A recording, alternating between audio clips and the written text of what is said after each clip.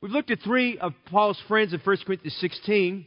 And I just want to say again, I know I've said this probably three weeks in a row, but I just really want to encourage you. I pray that your closest friends you have are people in church. And the closest friends I pray you have are people that have a heart for God and are serving the Lord. And Paul made time to mention Timotheus or Timothy to the church at Corinth. His goal was to send Timothy there to minister to them. And of course, Timothy was very familiar with that church. He was right there in the thick and thin with Paul. And so he got that ministry started. It was a difficult ministry to get started with, but Silas and Timothy got down there. In fact, when they got there, they were a shot in the arm to Paul. And then we see where Paul makes mention of Apollos, and he considered Apollos just a very, he had a great respect for Apollos as perhaps one of the great preachers of the first century, a very powerful preacher, and had great influence there at the church at Corinth and great influence at the church at Ephesus. And he acknowledges him and says some things about him. Then last week we looked at the fact that Paul gave acknowledgement to some laymen, and they were people, they were just typical members of the church there that traveled all the way from Corinth down to Ephesus to see Paul, to give him a report concerning the state of affairs at Corinth, which was not very good. But they didn't break down the church, and they came with a broken heart, and they said, Paul, we don't know what to do. We need your help here. And Paul makes mention about Stephanas, who was the first fruits of Achaia. And I don't know if you noticed it, but in Romans chapter 16, he mentions about another man, which I didn't have time to talk about, Epaenetus, who was also of the first fruits of Achaicus. And just, Achaia there. And you look at that, and you wonder, these people are just great people. And he talks about Stephanas, and he talks about Fortunatus and Achaicus there. But now we get to this last group here. In verse 19, he talks about this couple that spent some time with him there at the church at Corinth. Their names were Aquila and Priscilla. And everywhere you find them mentioned, it's always Aquila and Priscilla and Aquila. You never find them separate. You always find them inseparable. You always find them together. You always find them serving together and doing things together. They are a husband-wife team that epitomized to me a model serving team in a local New Testament church. Now, when you study the Bible records for us some very, very helpful lessons about husband and wife teams. Some of them are famous. Some of them are infamous. I think right at the beginning of the Bible, we have the story of Adam and Eve. We have Isaac and Rebekah. We have Jacob and his two wives. We have, later on, we go a little bit further in the Bible, we have Abraham and Sarah. We have Boaz and Ruth. We have David and Bathsheba. We have Ahab and Jezebel, a very infamous couple. We have the great woman of Shunem. We're not told her name, but she's called the great woman of Shunem and her husband. We're told about Zacharias and Elizabeth, the parents of John the Baptist. We know, of course, about Joseph and Mary. We read about Ananias and Sapphira in Acts chapter 5. Again, another infamous couple. And yet, one we probably would forget about, found in the book of Philemon, would be Philemon and his wife Apphia. And I think in many ways they model Aquila and Priscilla. All of these couples are famous and infamous. I think as we consider the ministry of Paul, who was a single man as far as we know, Paul took time in his mentoring and his discipling, with what little time he had, to focus on both individuals as well as couples. He was concerned that the bedrock of a church would be made up of serving couples, of spiritual couples, of husbands and wives who love the Lord. And as you see here, Paul, and I think a lot of this, as you think about the characters that came into Paul's life and some of the things that the Lord used in his life, you can't help but wonder and imagine that when you get to Ephesians 5, and Paul does this wonderful layout in Ephesians 5 about husband and wives and about raising children. You kind of wonder if maybe Aquila and Priscilla were part of that seed thought. He watched them, and they were part of the seed thought that the Lord embedded in his mind about writing about what makes up a godly marriage and a good marriage for God's glory. And of course, we know marriage is God's will for companionship. We believe that. We understand. We'll say something about that a little bit later. But, we also have to realize that as we look at this couple tonight, when we look at them, we just recognize that marriage is wonderful. To be able to serve the Lord with someone that you love, and to be able to have at your side someone who loves God and loves the work of God, and they love the church and prays with you, that's a wonderful thing. But I also want to say marriage is wonderful, but marriage is also work. It's a lot of work. Marriage is relationship work. You've got to work at it all the time. It's communication work. You've got to communicate. It's housework. There's a lot of housework that's involved. There's parenting work, and it's teamwork. And as we look at Aquila and Priscilla, we see teamwork. We see a married couple deeply rooted in the Lord, serving serving our Lord in the church, and special friends to their pastor. Tonight, I want you to notice, as we see from Romans 16 and 1 Corinthians 16, I want you to notice with me this evening a married couple that put their necks on the line for the Lord. And that's kind of just a good way of starting off the year. They put their necks on the line for the Lord. I want you to see four things tonight, four very simple thoughts tonight. Number one, I want you to see the heirs together. I want you to see the heirs together. Now, Peter has an interesting phrase that he uses to describing married couples, and he defines it. It's only used one time in the Bible. He uses this in 1 Peter 3:7. He talks to the wives in verses 1 to 6 about their relationship to their husband and working on their heart and realizing that the adornment of the heart is very important and the ornament of a meek and quiet spirit. And he talks about submission and talks about their testimony, especially if they have an unsaved husband, and how that testimony is so essential for getting him saved. And then he has just one verse for the husband, and when he gets there, it doesn't mean that everything he said about the wives in the first 6 verses are to be forgotten, but really he says likewise, he's saying, hey, the same principles about the heart that I mentioned to the wife also come over and apply to the husband. And he says in 1 Peter 3:7, likewise ye husbands, he says, dwell with them according to knowledge, giving honor unto the wife as unto the weaker vessel, and as being, listen to this, as heirs together of the grace of life. Now, that's a wonderful phrase that Peter uses. I don't think we give much thought to it, but it's a great thought. It's the name of one of our growth groups, heirs together. It's a wonderful description of a married couple. Heirs together of the grace of life. They're both saved. They're both under the grace of God. The word heirs refers to the fact that both of them are on level playing ground in terms of the fact that they're saved and their children are sons of God. Together refers to the fact that they're companions and they're partners and they're soulmates in the blessing of God. When I think of heirs together, I think of Aquila and Priscilla. Here was a couple that were just together about everything. I mean, together about everything they did. They were together about their love. They were inseparable in their love. They modeled the two that became one. Matthew chapter 19 gives us probably one of the great passages there that has to be read in conjunction with Genesis chapter 2 about marriage there. And when we think about the love a married couple has, which is essential, we cannot overlook the fact that marriage is grounded in the marriage covenant, that covenant is the exchange of the oath between the husband and wife, that they've pledged their lives to each other, they're committed to one another, and there's this covenant that's not to be broken. The covenant was meant to be fulfilled and exercised. There's a covenant in their love. They were companions in their love. The Bible says this in Amos 3:3, can two walk together except they be agreed? You know, for a married couple to come together, they must be agreed, number one, about the Lord Jesus Christ. They both need to be saved. They both need to be under the blood of Jesus Christ. They need to be agreed about Jesus Christ. They need to be agreed about the Bible. You can't have one that believes that they can have a King James Bible and understand that's the preserved Word of God, and the other one who says, well, I'd rather use some other version, some contemporary version, which has flaws in it and missing verses of that nature. You're not together. You're not together if you have a different philosophy about salvation. Hey, by the way, you're not together if you have a different philosophy as a married couple about the local New Testament church. You've got to be the same about the church. You've got to be the same about serving God. You've got to be the same about all these things. That's why Amos 3:3 said, can two walk together except they be agreed? And as we get into this tonight, you're going to notice that Aquila and Priscilla were a couple that were very much together about the spiritual things of God. There's something else here. We see their commitment. The Bible tells us about commitment in Matthew chapter 19. As Jesus talks about, he carries over some of the verses that we find in Genesis chapter 2 about marriage. He goes on by saying this, and what God has brought together, let no man put asunder. Now, when he says no man put asunder, he's talking about the commitment that's involved with the marriage relation. Now, if you marry right, and you live right, and your fellowship with God is right, you don't even entertain the thought about parting ways or breaking off, things of that nature. That, by the way, people who think that way, that's how the world thinks. That's not how Christians are supposed to think. Christians are supposed to be thinking this way, I'm in it for life. Anybody you date is a potential marriage partner. Single people, they're a potential marriage partner. You don't treat it flimsily like this is this way and that way, that way. That is not the model God wants. The model God wants for you is you realize this is a relationship that you're going to be committed to. Now, commitment means you're in it for life. Commitment means you're not in it 50-50. You're in it 100-100. Now, realize this. Every married couple has faults. And the older they get, the longer they're married, they recognize the fault. But you know what they learn all over the time? Those faults are not as bad as they really thought they were. They just learn to live with it. They learn the fact that they can deal with it. And God gives them special grace concerning that. But there's this commitment level that needs to be done. You notice Aquila and Priscilla, they were committed. I mean, everything we have about them, they're together.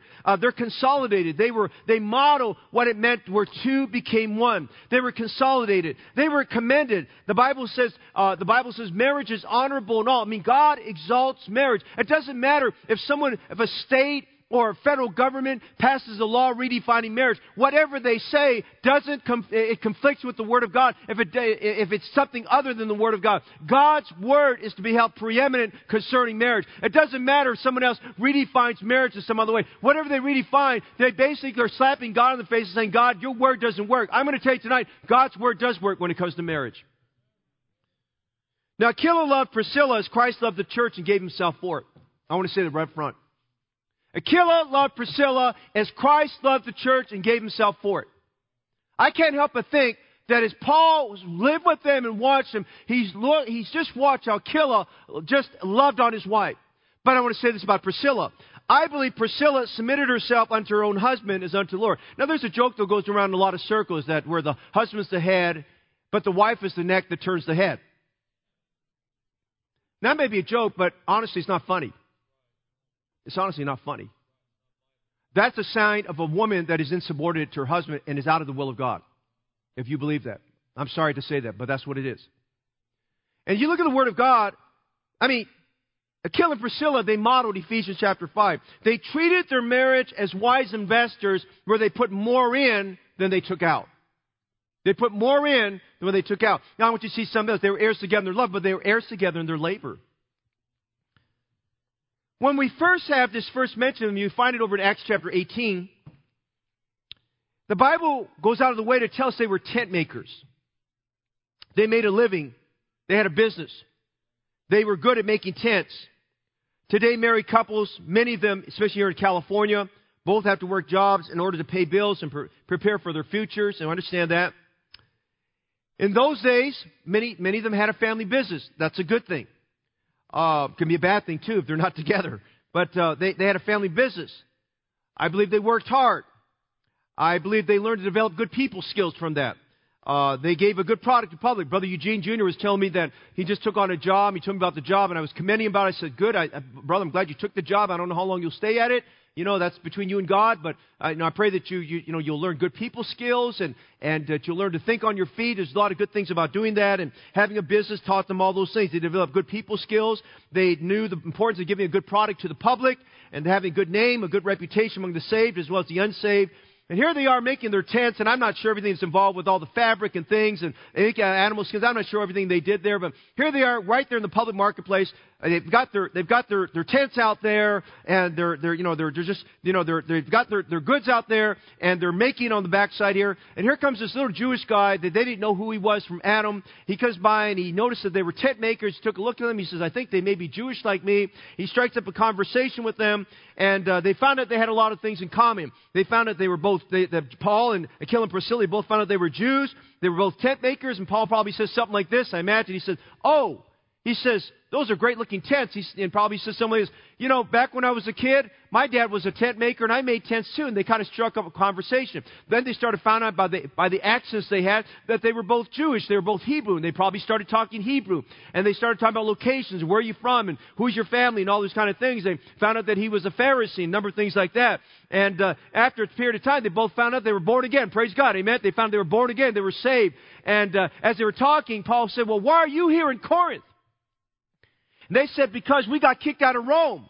Why did you get kicked out of Rome? Because Claudius said that there were some troublemaking Jews that were promoting a man by the name of Christos. Christos means Jesus Christ. He didn't like the fact there were Christian Jews spreading the gospel and witnessing there. He said, we got kicked out. We were told our visas would be revoked, and we were kicked out of Rome. And so here we are in Corinth because this is a thriving marketplace. But to be honest with you, Paul, we knew this would be a good place for business, but we also thought it would be a good place to preach the gospel because we didn't come here just to make money. We came here to make disciples of Jesus Christ. Amen?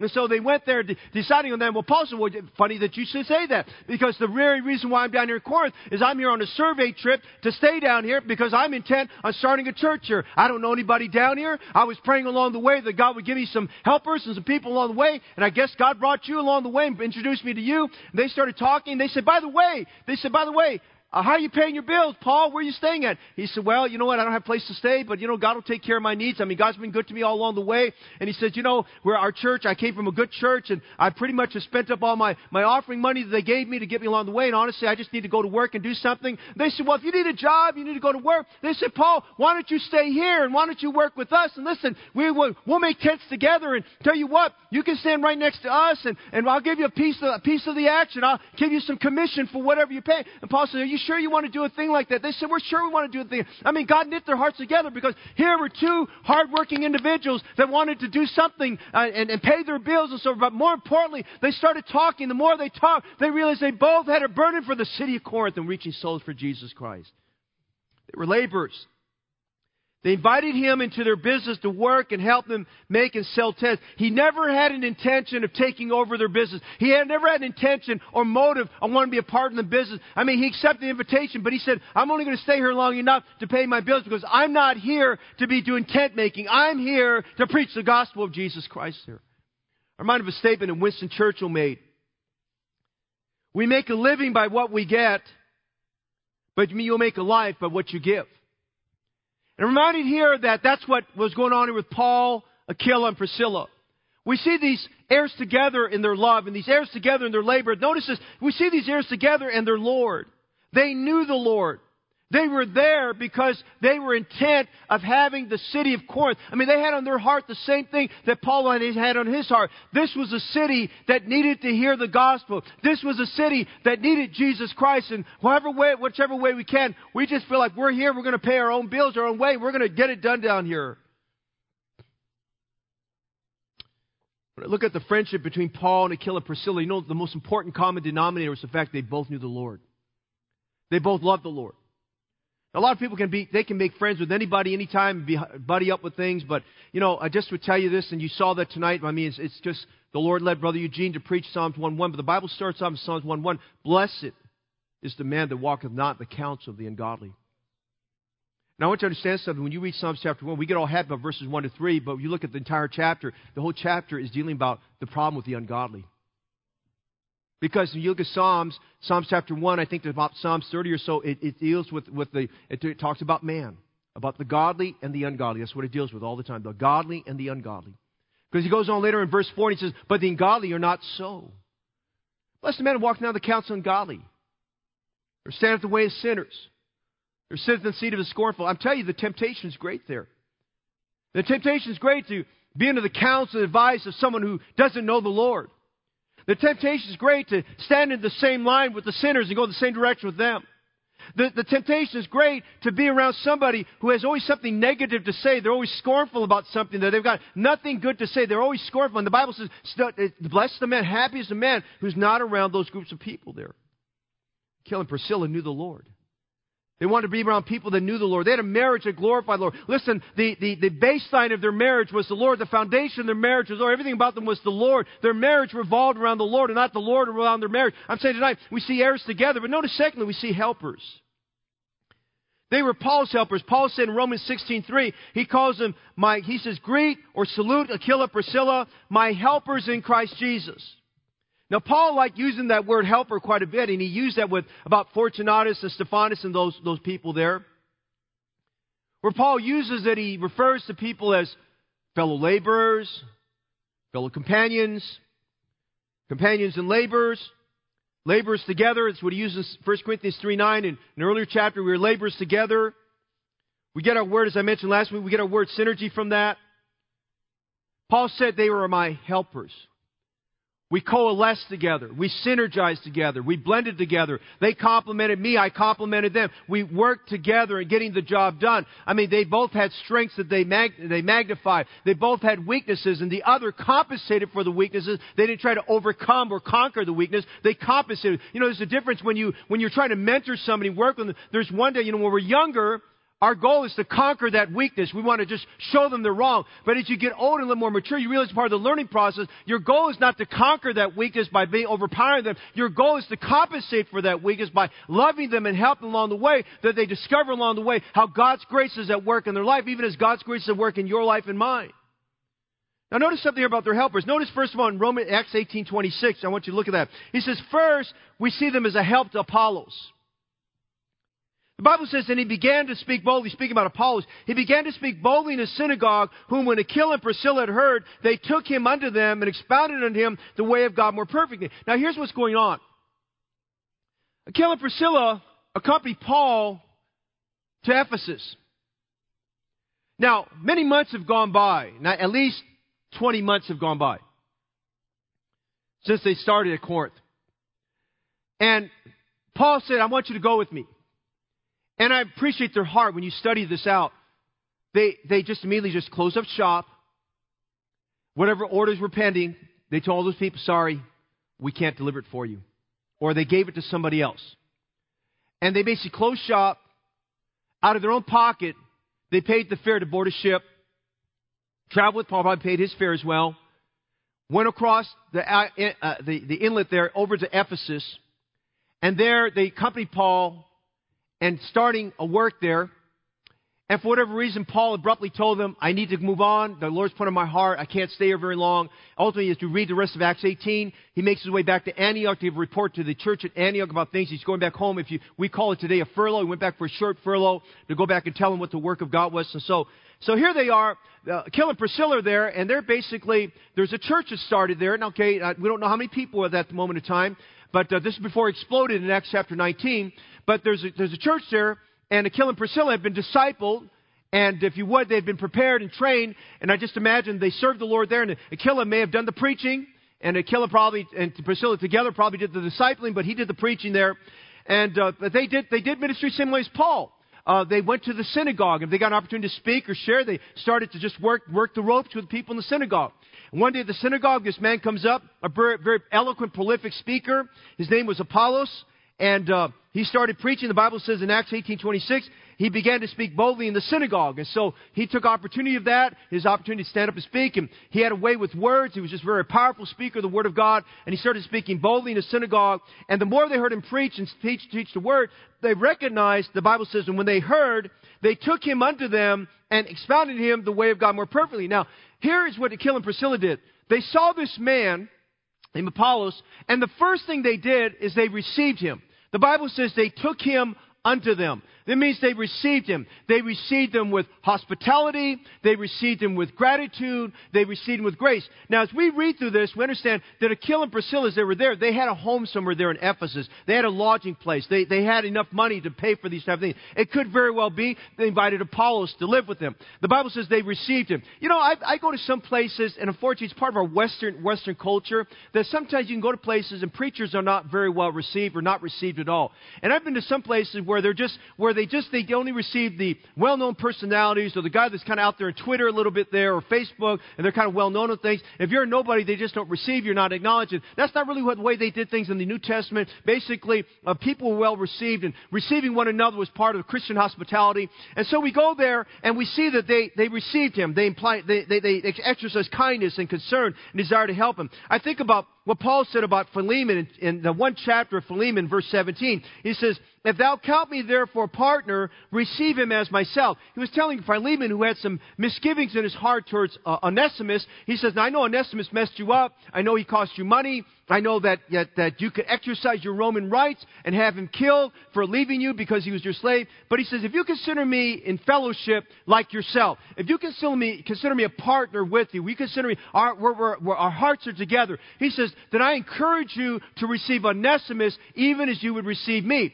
That's the idea that Paul is giving here about, or the Bible is giving here about Aquila and Priscilla receiving Apollos. They received him. They took him under their wings. So they were gracious. You know, our attitude sometimes, and I'm probably guilty, if not more than anybody else, is that if somebody comes up and they make a mistake or whatever there, we kind of just shun them away or whatever there, and that's not really what we're supposed to do. Rather, instead here, they say, well, we realize we're listening to his preaching, and he doesn't know that he's coming up a little bit short there. He doesn't realize Jesus has come, and Jesus died on the cross, and there's more than just John the Baptist and John's baptism, and that's all good, but they were thinking he doesn't know about this because he's been down in Alexandria where all the corruptions happened down there in Egypt there. He says he doesn't know about these things, and somebody needs to help him. They thought, man, and they probably sat there listening to him preach. They thought, man, If this guy could know right doctrine, and if he could know everything that's good about it, man, can you imagine how God can use him? Can you imagine how powerful a preacher of the Word of God he could be? And so the Bible says they received him. But notice something else. They respected him. They saw that he was a bold preacher of the Word of God, and so they respect him. They went to him, and they said, listen, you are a great preacher of God's Word. But they did something else.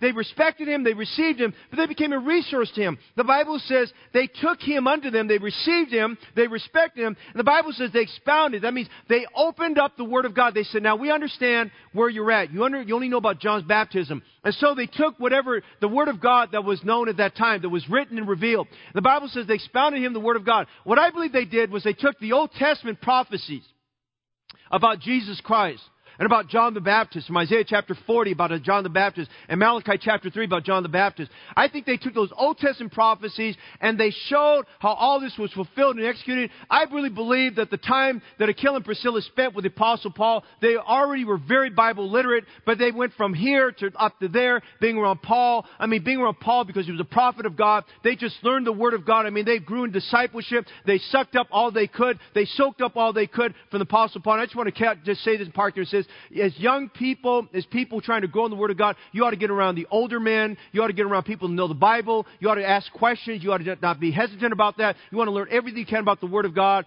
and grow in it. I'm very thankful. One of our members this week just contacted me and says, Pastor, that I want to get copies of the notes of the sermons the last month or so. I just realized that there's just so much the Bible that's been preached in the last month. I need to learn the Bible. How can I get access to notes and things like that? Well, that's a good sign. That's somebody that wants to grow in the Lord. If all we do is we come, we sit there, and we just kind of soak it up, I'll tell you, from within 30 seconds from when I walk from here out that door, I'm going to forget more than 50% of what I said, and you're going to probably forget more than 75% of what I said, because by the time you go out that door into your car, you don't remember any of that. But when you have a heart for God's Word, you want to retain as much. Why? Because it's like Dr. John R. Rice taught Russell Anderson years ago. Russell Anderson was just started as a new Christian. He was a multimillionaire. He owned a substantial amount of property in Ypsilanti, Michigan back in the 60s. And he said, Dr. Rice, I'm reading the Word of God, but he says, I'm finding that just to learn the Word of God, to learn these things, I'm spending 5, 6, 7, 8 hours at a time on it. He said, Russell, that's good. He says, as long as you're studying, you are storing. As long as you're studying, you're storing. And I want to remind you tonight that everything you hear, everything you get, whatever you're studying, whatever you hear, you're storing it up for a future period of time for God to work and develop in your life there. And so they took what they have, and they took them, and they expounded him the way of God more perfectly. He realized that John the Baptist was the sedgeway for the Lord Jesus Christ. He was preparing the way for Christ. And when Jesus came to die for our sins, and he was so happy to hear that Christ did come. And Christ did die. And Christ rose again from the dead. And he was so excited to hear that he had ascended up to heaven. And about what the Holy Spirit did on the day of Pentecost. And how the church started to mushroom and grow. What God did there at the church at Jerusalem. And now how it expanded out in other places. And even led to how the church now was getting planted there at the city of Ephesus there. They came to him and became a great help to the man by the name of Apollos. They were such a help to him. You go to the next verse, Acts 18:27. And it says when Apollos left there, it says that the church at Ephesus felt this way about him. They said he had helped them much. He had helped them much. He was helped. They were helped. Now when you minister, you're not filling time. You're to help them much. You're to help them much. That's the attitude. That's the attitude you have. But we see a second thing tonight. They were not only a help to Apollos, secondly, really quickly, would you notice they were help to the local church at Ephesus. Now I want you to think with me all the impressions going on Aquila and Priscilla's mind. They had never been part of a church plant. They were basically layman evangelists that were down there in Rome preaching the gospel. We don't really know if there was a church they were part of there. The Bible doesn't tell us that. Could be. So they're now down here at Corinth with Paul. And they saw Paul operated in the synagogue, his strategy for getting the gospel out.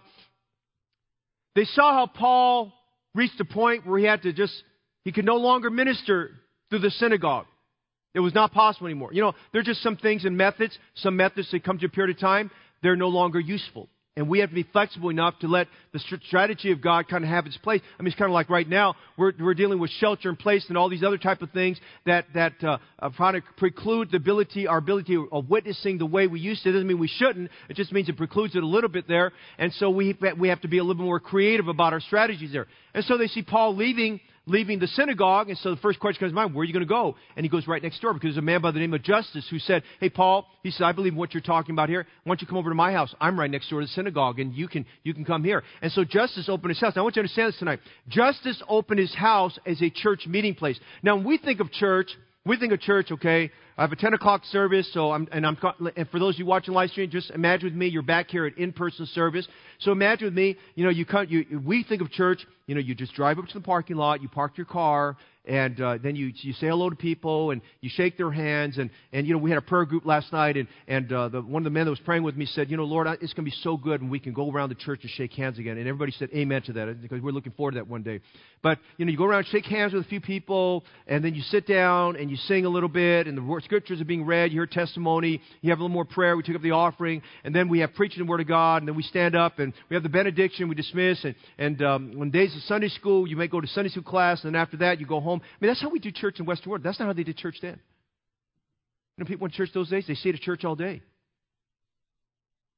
And the person opened their home up, that was a great risk, because it was no longer your home. I mean, from the rising sun to the going down the same, or to the last person left, which in those days, people didn't leave. They stayed there. And so, Eastern hospitality, you better have a lot of food there, amen? You better have a lot of pupusas, amen, You better have a lot of food. People hang out. Then he go. They watched this man Justus open his house up, and there was something about when he opened his house, they saw this hospitality, they saw this loving kindness, they saw this generosity, they saw this stewardship on the part of Justus, and he opened his house up, and they saw the breakthrough that God gave. The breakthrough was as soon as that happened, the very first person that got saved was a man by the name of Crispus. Crispus got saved, and then it says, many of the Corinthians believed and were baptized. So you know what's in their mind? They go to Ephesus, and they say, okay, Paul, we need a place to stay. We'll get a place. And we remember what you did with Justus? You can use our house.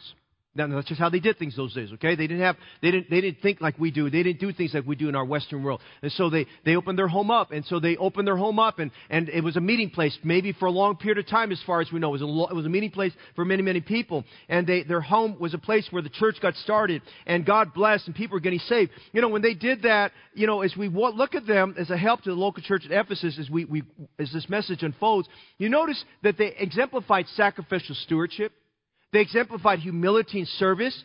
They did not see opening their home up as an opportunity to promote their own kingdom or their own message. And while Paul was away, they knew that one day Paul would come back, and they wanted to make sure that they would show that that the church grew while he was away, and souls were being added, things of that nature.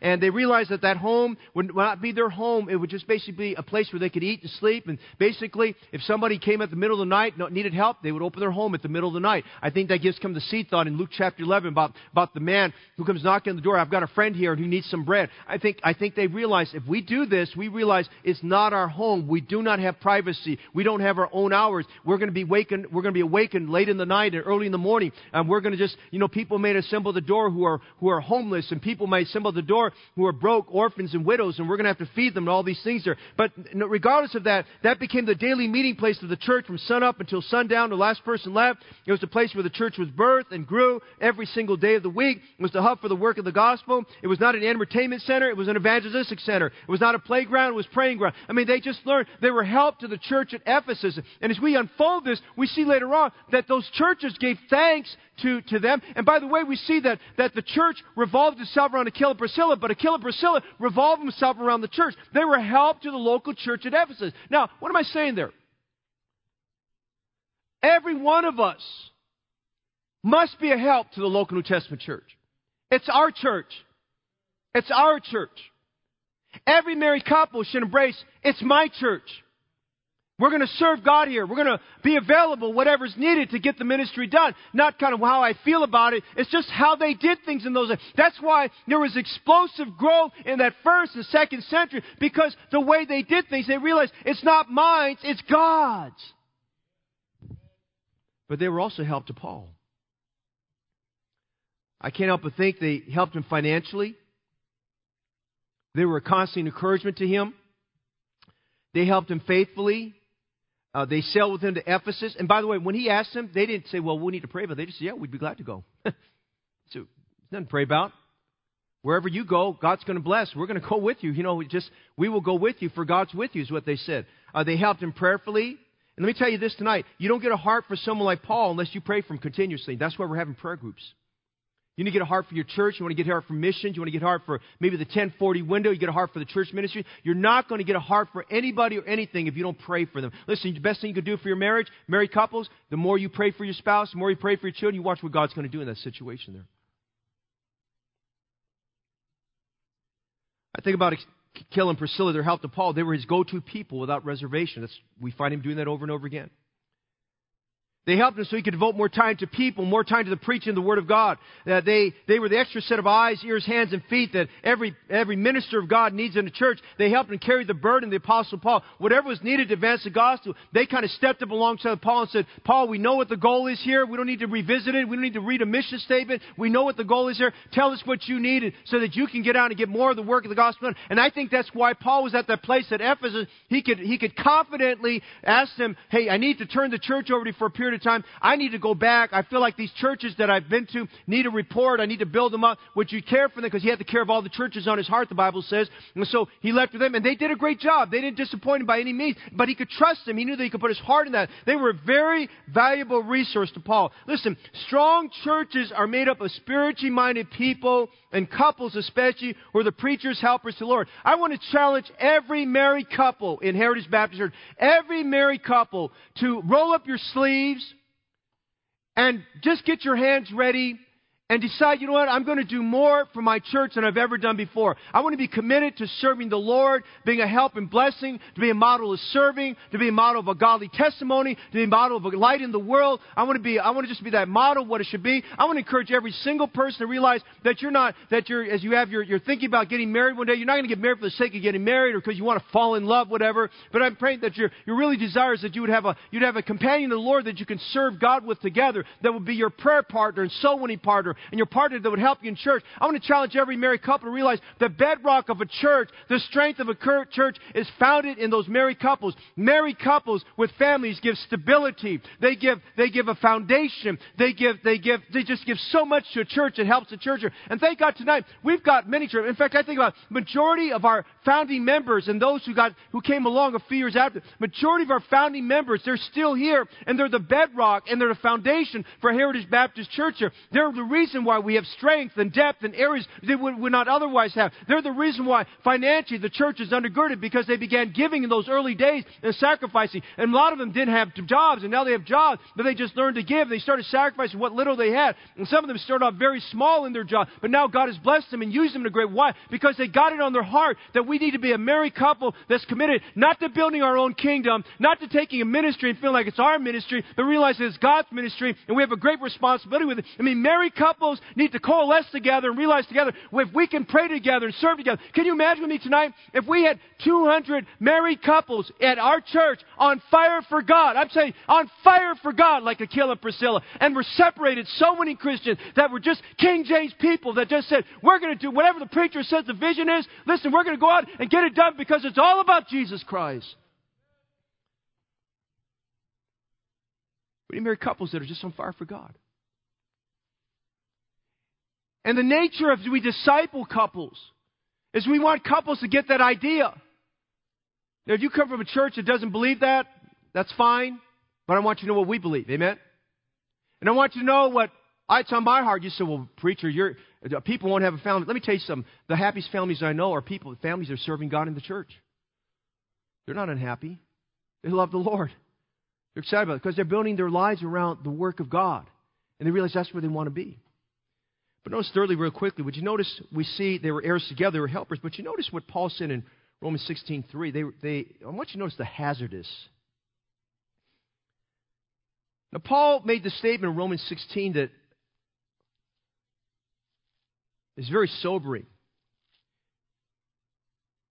He said, who have for my life laid down their own necks. Now, we're not really told what they did. Was it a riot at Ephesus where this happened? Was it at Corinth? Was it somewhere else? What they did was hazardous. Now, I want you to think with me for just a minute. Are you so committed to Jesus Christ and to the local New Testament church and its pastor that you put your neck on the line? You'd make that kind of sacrifice? Let me give you some thoughts of what it meant for them. They were not ashamed of being associated with Paul. Do you notice, as our president he's had a rough time, and I'm not here to extol his virtues or dispel them either way, but if you notice all the people that have been around him that are disassociating themselves from him, fair weather friends. Paul got it later on in life in 2 Timothy 4, when they knew his neck was about to be chopped. He says, no man stood with me. They abandoned him. This couple was not ashamed of being associated with Paul. They were not afraid of proclaiming Christ with Paul. They accepted the risks of being his co-laborers. They defended his preaching, the doctrines of the Scriptures, and the friendships they held dear to their hearts. Now, I'll tell you right now, I'm pretty strong about certain things, and I'm not going to make apologies about it. I was going to say I'm sorry. I'm not going to say I'm sorry. I'm very strong about certain things I believe in. And along the way, you find out people that they sit there, they're not really on the same page with you about, why we're not Calvinists, and we're not Calvinists. Amen. Okay? We believe in soul winning and, preaching the Word of God. But you find over a period of time who's with you, not with you. But I find over time that if you're not careful what you read, I can tell where people are not really on the same page. Where they're sinning, who they're hanging out with, what they're posting on social media, their silence or lack of silence. You know what's going on. But not this couple. Let me say this about Paul. Paul was not an easy person to get along with. He was a type A personality. Type A personalities are very difficult to have a friendship with. They're always on the go. Their mind is moving a million miles a minute. I mean, they're on the go. They're just, and for some people, if you're type B, you're like, I don't want to be around this guy. Or he's too hyper for me. Or he's too evangelistic for me. Or he's too separated from me, whatever it may be. And so, I imagine Aquila and Priscilla, they endured criticism just like he did, because they were associated with him. Now, we got some young men and young ladies in Bible colleges. You're going to get criticized for the college you go to. They're going to say, you're this and you're that, you're this. And you know what? You ought to defend your college. Those colleges you go to, they're all Bible. Where our young people go to Bible college, they're all good Bible colleges. And you should defend those Bible colleges. And you should defend their presidents. And you should defend those people for standing true. Because I'll tell you, I know those men, and they agree with what we agree with. We're on the same page about it. You ought to defend them. Listen, if somebody starts bad-mouthing your church, you ought to defend your church. You ought to defend your church. In fact, you ought to smack them across the lips if they're bad-mouth the church, okay? I didn't tell you to do that, but that's how the Lord leads you, okay? They put their necks on the line when insurrections occurred, or maybe when he was attacked by the evil beast at Ephesus. They put their necks in line for Paul and the gospel. They knew what they were getting into when they decided to be his helpers. Listen tonight, you don't need to make a plunge if you're still thinking about it, but I think if you've been around the church long, you should know what you've gotten into when you got to Heritage Baptist Church, amen? And you should know what you're getting into is about the Lord's business and advancing the cause of Christ, and realizing that things just don't happen. You may have come from a church where somebody else took care of things. I want to encourage you there. In this church, everybody takes a part in everything, because everybody should have ownership in what goes on at the church here, because it's God's church. It was always on the go. They knit their hearts with him and laid their necks on the line for him. Here was a couple willing to first lay their necks on the line for Jesus. And Paul defined it this way.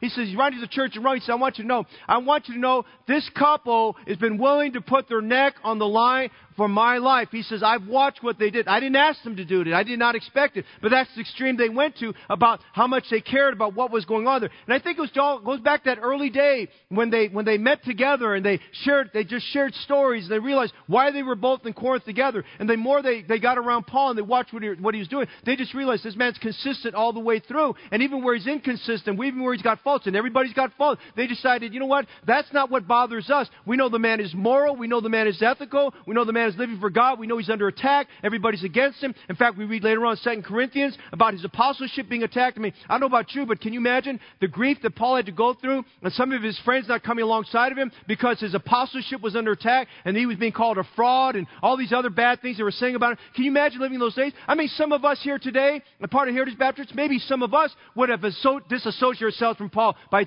listening to those type of things. But not Aquila and Priscilla. Through thick and thin, they stayed with him. I'm just saying tonight, they assumed and they took upon themselves the hazardous that was involved with the ministry. Finally, one last thing which you notice is notice the homage.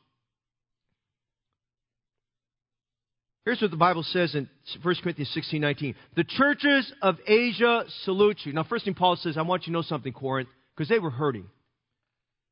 I mean, they were really hurting. And after Paul lovingly but firmly told them about what was wrong with the church, and there were a lot of things. I mean, there were doctrinal problems, moral problems, legal problems. After that was all done, they probably thought among themselves, man, we probably look really bad in society. You know, Paul tells them here to encourage them. He says, the churches of Asia salute you.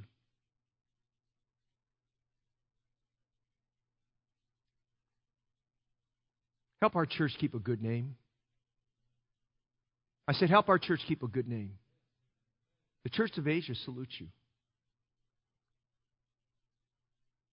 Aquila and Priscilla salute you much in the Lord. They're at Ephesus. Paul's telling them, hey, I'm writing this letter. You have anything you want to say? They said, tell them we salute them much. Now, the word salute, some of you have studied it out. It's a good word in the Bible. It's a word of greeting. It's used 60 times in the New Testament. It means to show due respect. It literally has the idea of embracing and greeting. You know, when you see salute someone, there's always the idea of a holy kiss with that. It means to give a joyous welcome and greeting to. It's a gesture that tells people you're greatly missed or you're greatly welcome. And Aquila and Priscilla said this, tell the church at Corinth, we salute them much. We miss them much. Let them know our greetings. Tell them if we could be there, we want to be there so badly. Let them know we miss them. Let them know they're in our heart. Let them know that we're praying for them. They saluted them much. It's a gesture that tells people that they're loved. As Aquila and Priscilla are down there at Ephesus, I can imagine this. Paul's gone. Aquila's at the pulpit. And as he's teaching through the Bible, a lot of his stories are about, let me tell you about some good things about the church of Corinth. Let me tell you about the salvation of Crispus. Let me tell you about the salvation of Stephanas. Let me tell you about Fortunatus and Achaia. Hey, let me tell you about this family here. And he probably used them as sermon illustrations along the way and talked about it. And listen, he talked about the church at Corinth, the good things about the church at Corinth so much that the church at Ephesus, embedded in their mind, were all these wonderful thoughts and people and names. They knew these names. They knew these people. And so when Paul was writing there, it was first the church at Ephesus. They said this, hey, listen, in fact, all the churches of Asia, because at that time, the churches had exploded in growth there. And they were all over the place. We get the 7 churches of Asia Minor there. And they said, tell the church at Corinth, we send our wonderful greetings. And none of them probably had ever been to Corinth. They said, send them our greetings. Let them know that we love them very, very much in the Lord. And I'll tell you right now, I attribute the good spirit of the church at Ephesus to the fact that Aquila and Priscilla had a good spirit about the church at Corinth as well there too. Notice the second thing, we're done. Paul and the churches extended their thankfulness to Aquila and Priscilla. Romans 16:4 as we close. He says, who have for my life laid down their own necks, listen to this, unto whom not only I give thanks, but also all the churches of the Gentiles. Boy, that's great. Can you imagine the reputation Aquila and Priscilla had? He said, all the churches of the Gentiles.